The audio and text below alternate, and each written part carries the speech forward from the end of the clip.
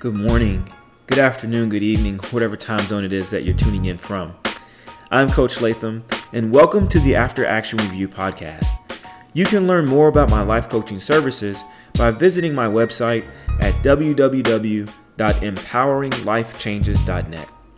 Be sure to follow me on Instagram and Twitter for daily affirmations at Coach Latham_PhD. It is my pleasure to have your ear as we learn and grow together. Thank you so much for tuning in.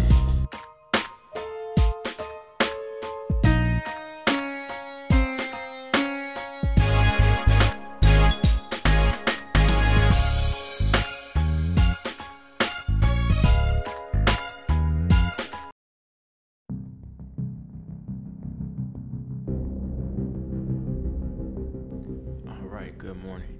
It's your boy, Coach Latham_PhD. Listen, today I want to take a break from the discussion about regret and talk to you about something that really settled into my power base on my run today. And those of you who listen to the show know and follow me on social media, you know that I'm getting ready for a lengthy endurance event. And so later in September, over the course of 24 hours, I'm going to be running 100 miles. And the event is set up that every 30 minutes, we're going to run 2 miles. So you can finish the 2 miles prior to the 30-minute time limit. But if you don't hit the 2-mile mark before 30 minutes is up, then you're finished. So you can run, walk, crawl the 100 miles, however you need to do it. But you can't do it all straight through, right? You're going to be required to start and stop with everyone else.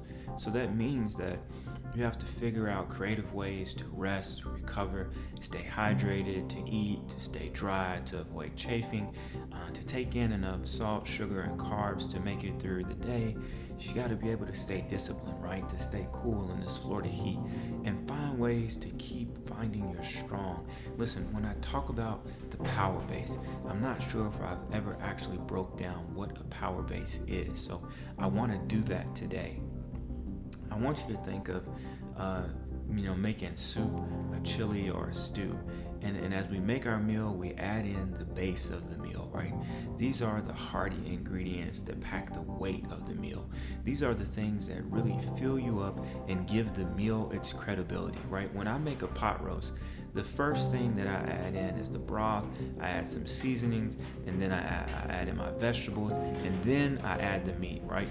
But before I drop the meat into the crock pot, I've got to add some seasoning to it, and then I brown it a bit, right? I got to cook it up. And then I drop it in the crock pot on low, and I let that bad boy cook overnight, right? And so all the while, as the ingredients marinate, you get that amazing flavor rising up through the house. And then when you turn off the crock pot and you look at your reward, what do you see, right? You see the potatoes and the carrots and the onions, right? These usually float to the top. But the meat, the tender meat, it sinks to the bottom. In order to get to the meat, you have to keep scooping it out time and time again, right?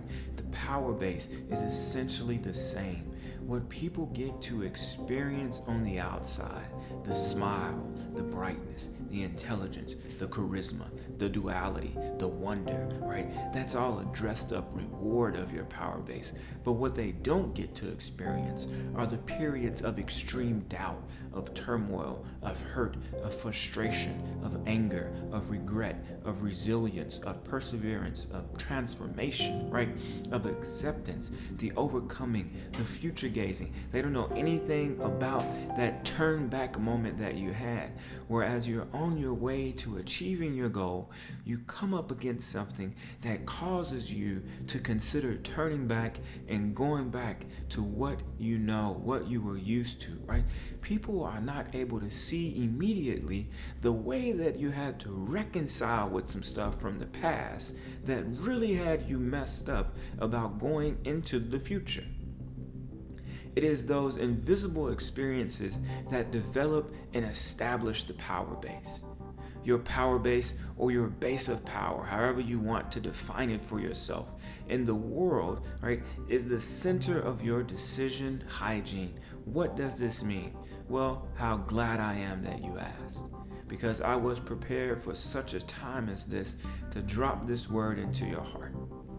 I know that someone listening is struggling with some mess that they can't seem to shake, a grief that is following you with great certainty. I was once asked the question, what will you do now? And this question was asked by me to me, because I had come up against something so devastating that it felt like the world had stopped and the walls started closing in, right? And the lights were turned off on me. Do you know the scenes in the movies, right? When the actors, they get this bad news, and then the camera angle begins to jump from the actor's point of view to all kinds of angles, right? The room starts spinning, and the person speaking to the actor starts to drown out. The actor goes into a rambling rage of self-talk. Their pupils get dilated. They start breathing hard, and then all of a sudden, it's like the lights just get cut out. For me, as I went through my experience, this was my reality, and I had to decide, what would I do now? Would I lay down on my dreams, lay down on my goals, lay down on my future, lay down on my family, lay down on the things that I knew I could and should be doing? Lay down and wait to die a slow, angry, rage-filled, and purposeless death? Or would I decide to rise above the mountain of a challenge and come out as the victor instead of the victim? Obviously, you see that I chose to be the victor because laying down and accepting defeat is just not the way that I'm wired. I have told you before that I am not an abstract thinker, right? That is, that I typically do not generate ideas from nothing. Clothing designers have this fascinating ability to see a piece of fabric and to create an article of clothing. I am a concrete thinker.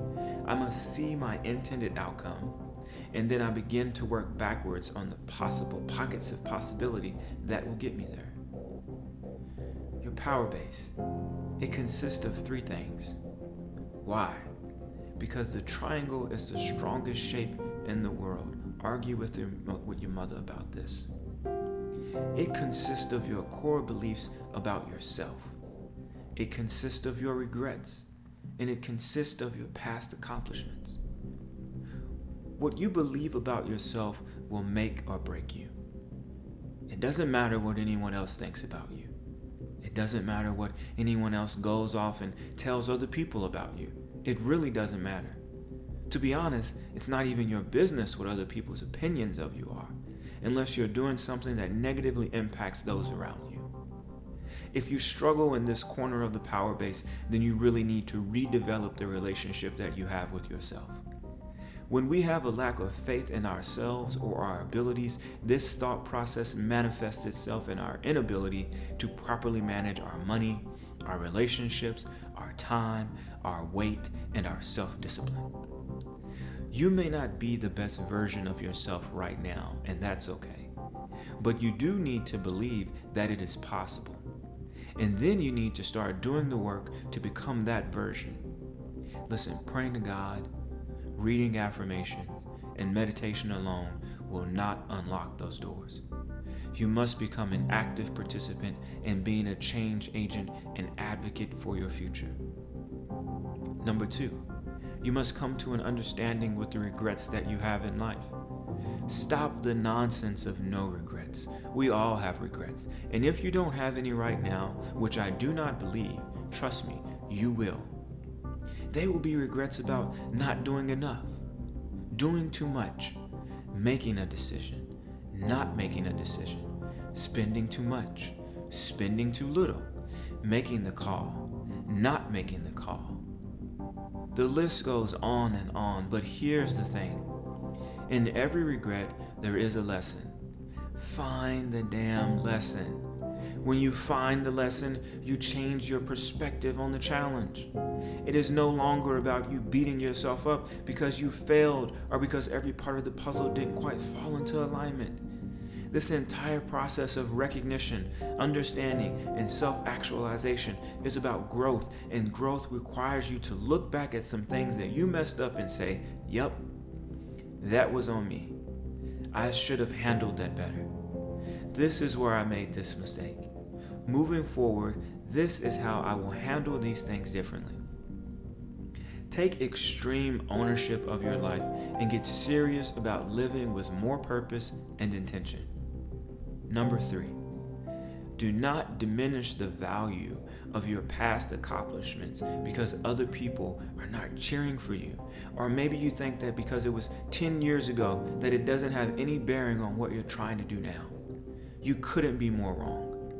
That hard work and discipline that you developed in high school or college, or as a single parent, or someone that walked 2 miles one way to get to work, someone that struggled through a GED program, that hard work and discipline, it's benefiting you right now.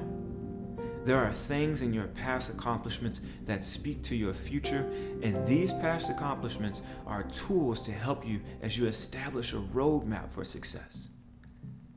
I close with this.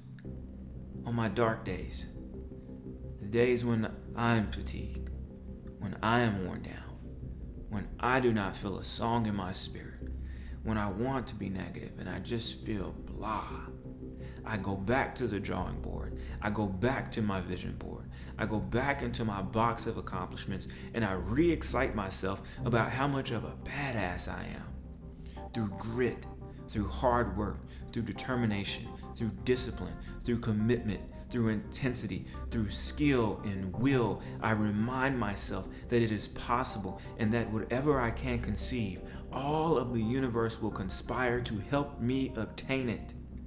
Steve Harvey said this, and then I'm out. Whatever good thing God gave you the ability to imagine for yourself, He wants you to have it. You just have to decide when you're ready to go after it. All right, that's all I have for today. I want you to take care of yourself. I want you to be kind to yourself. I want you to be kind to others. I want you to sit with yourself. Come up with a plan of action and get to work. You deserve it. You deserve it. All right, have a good one.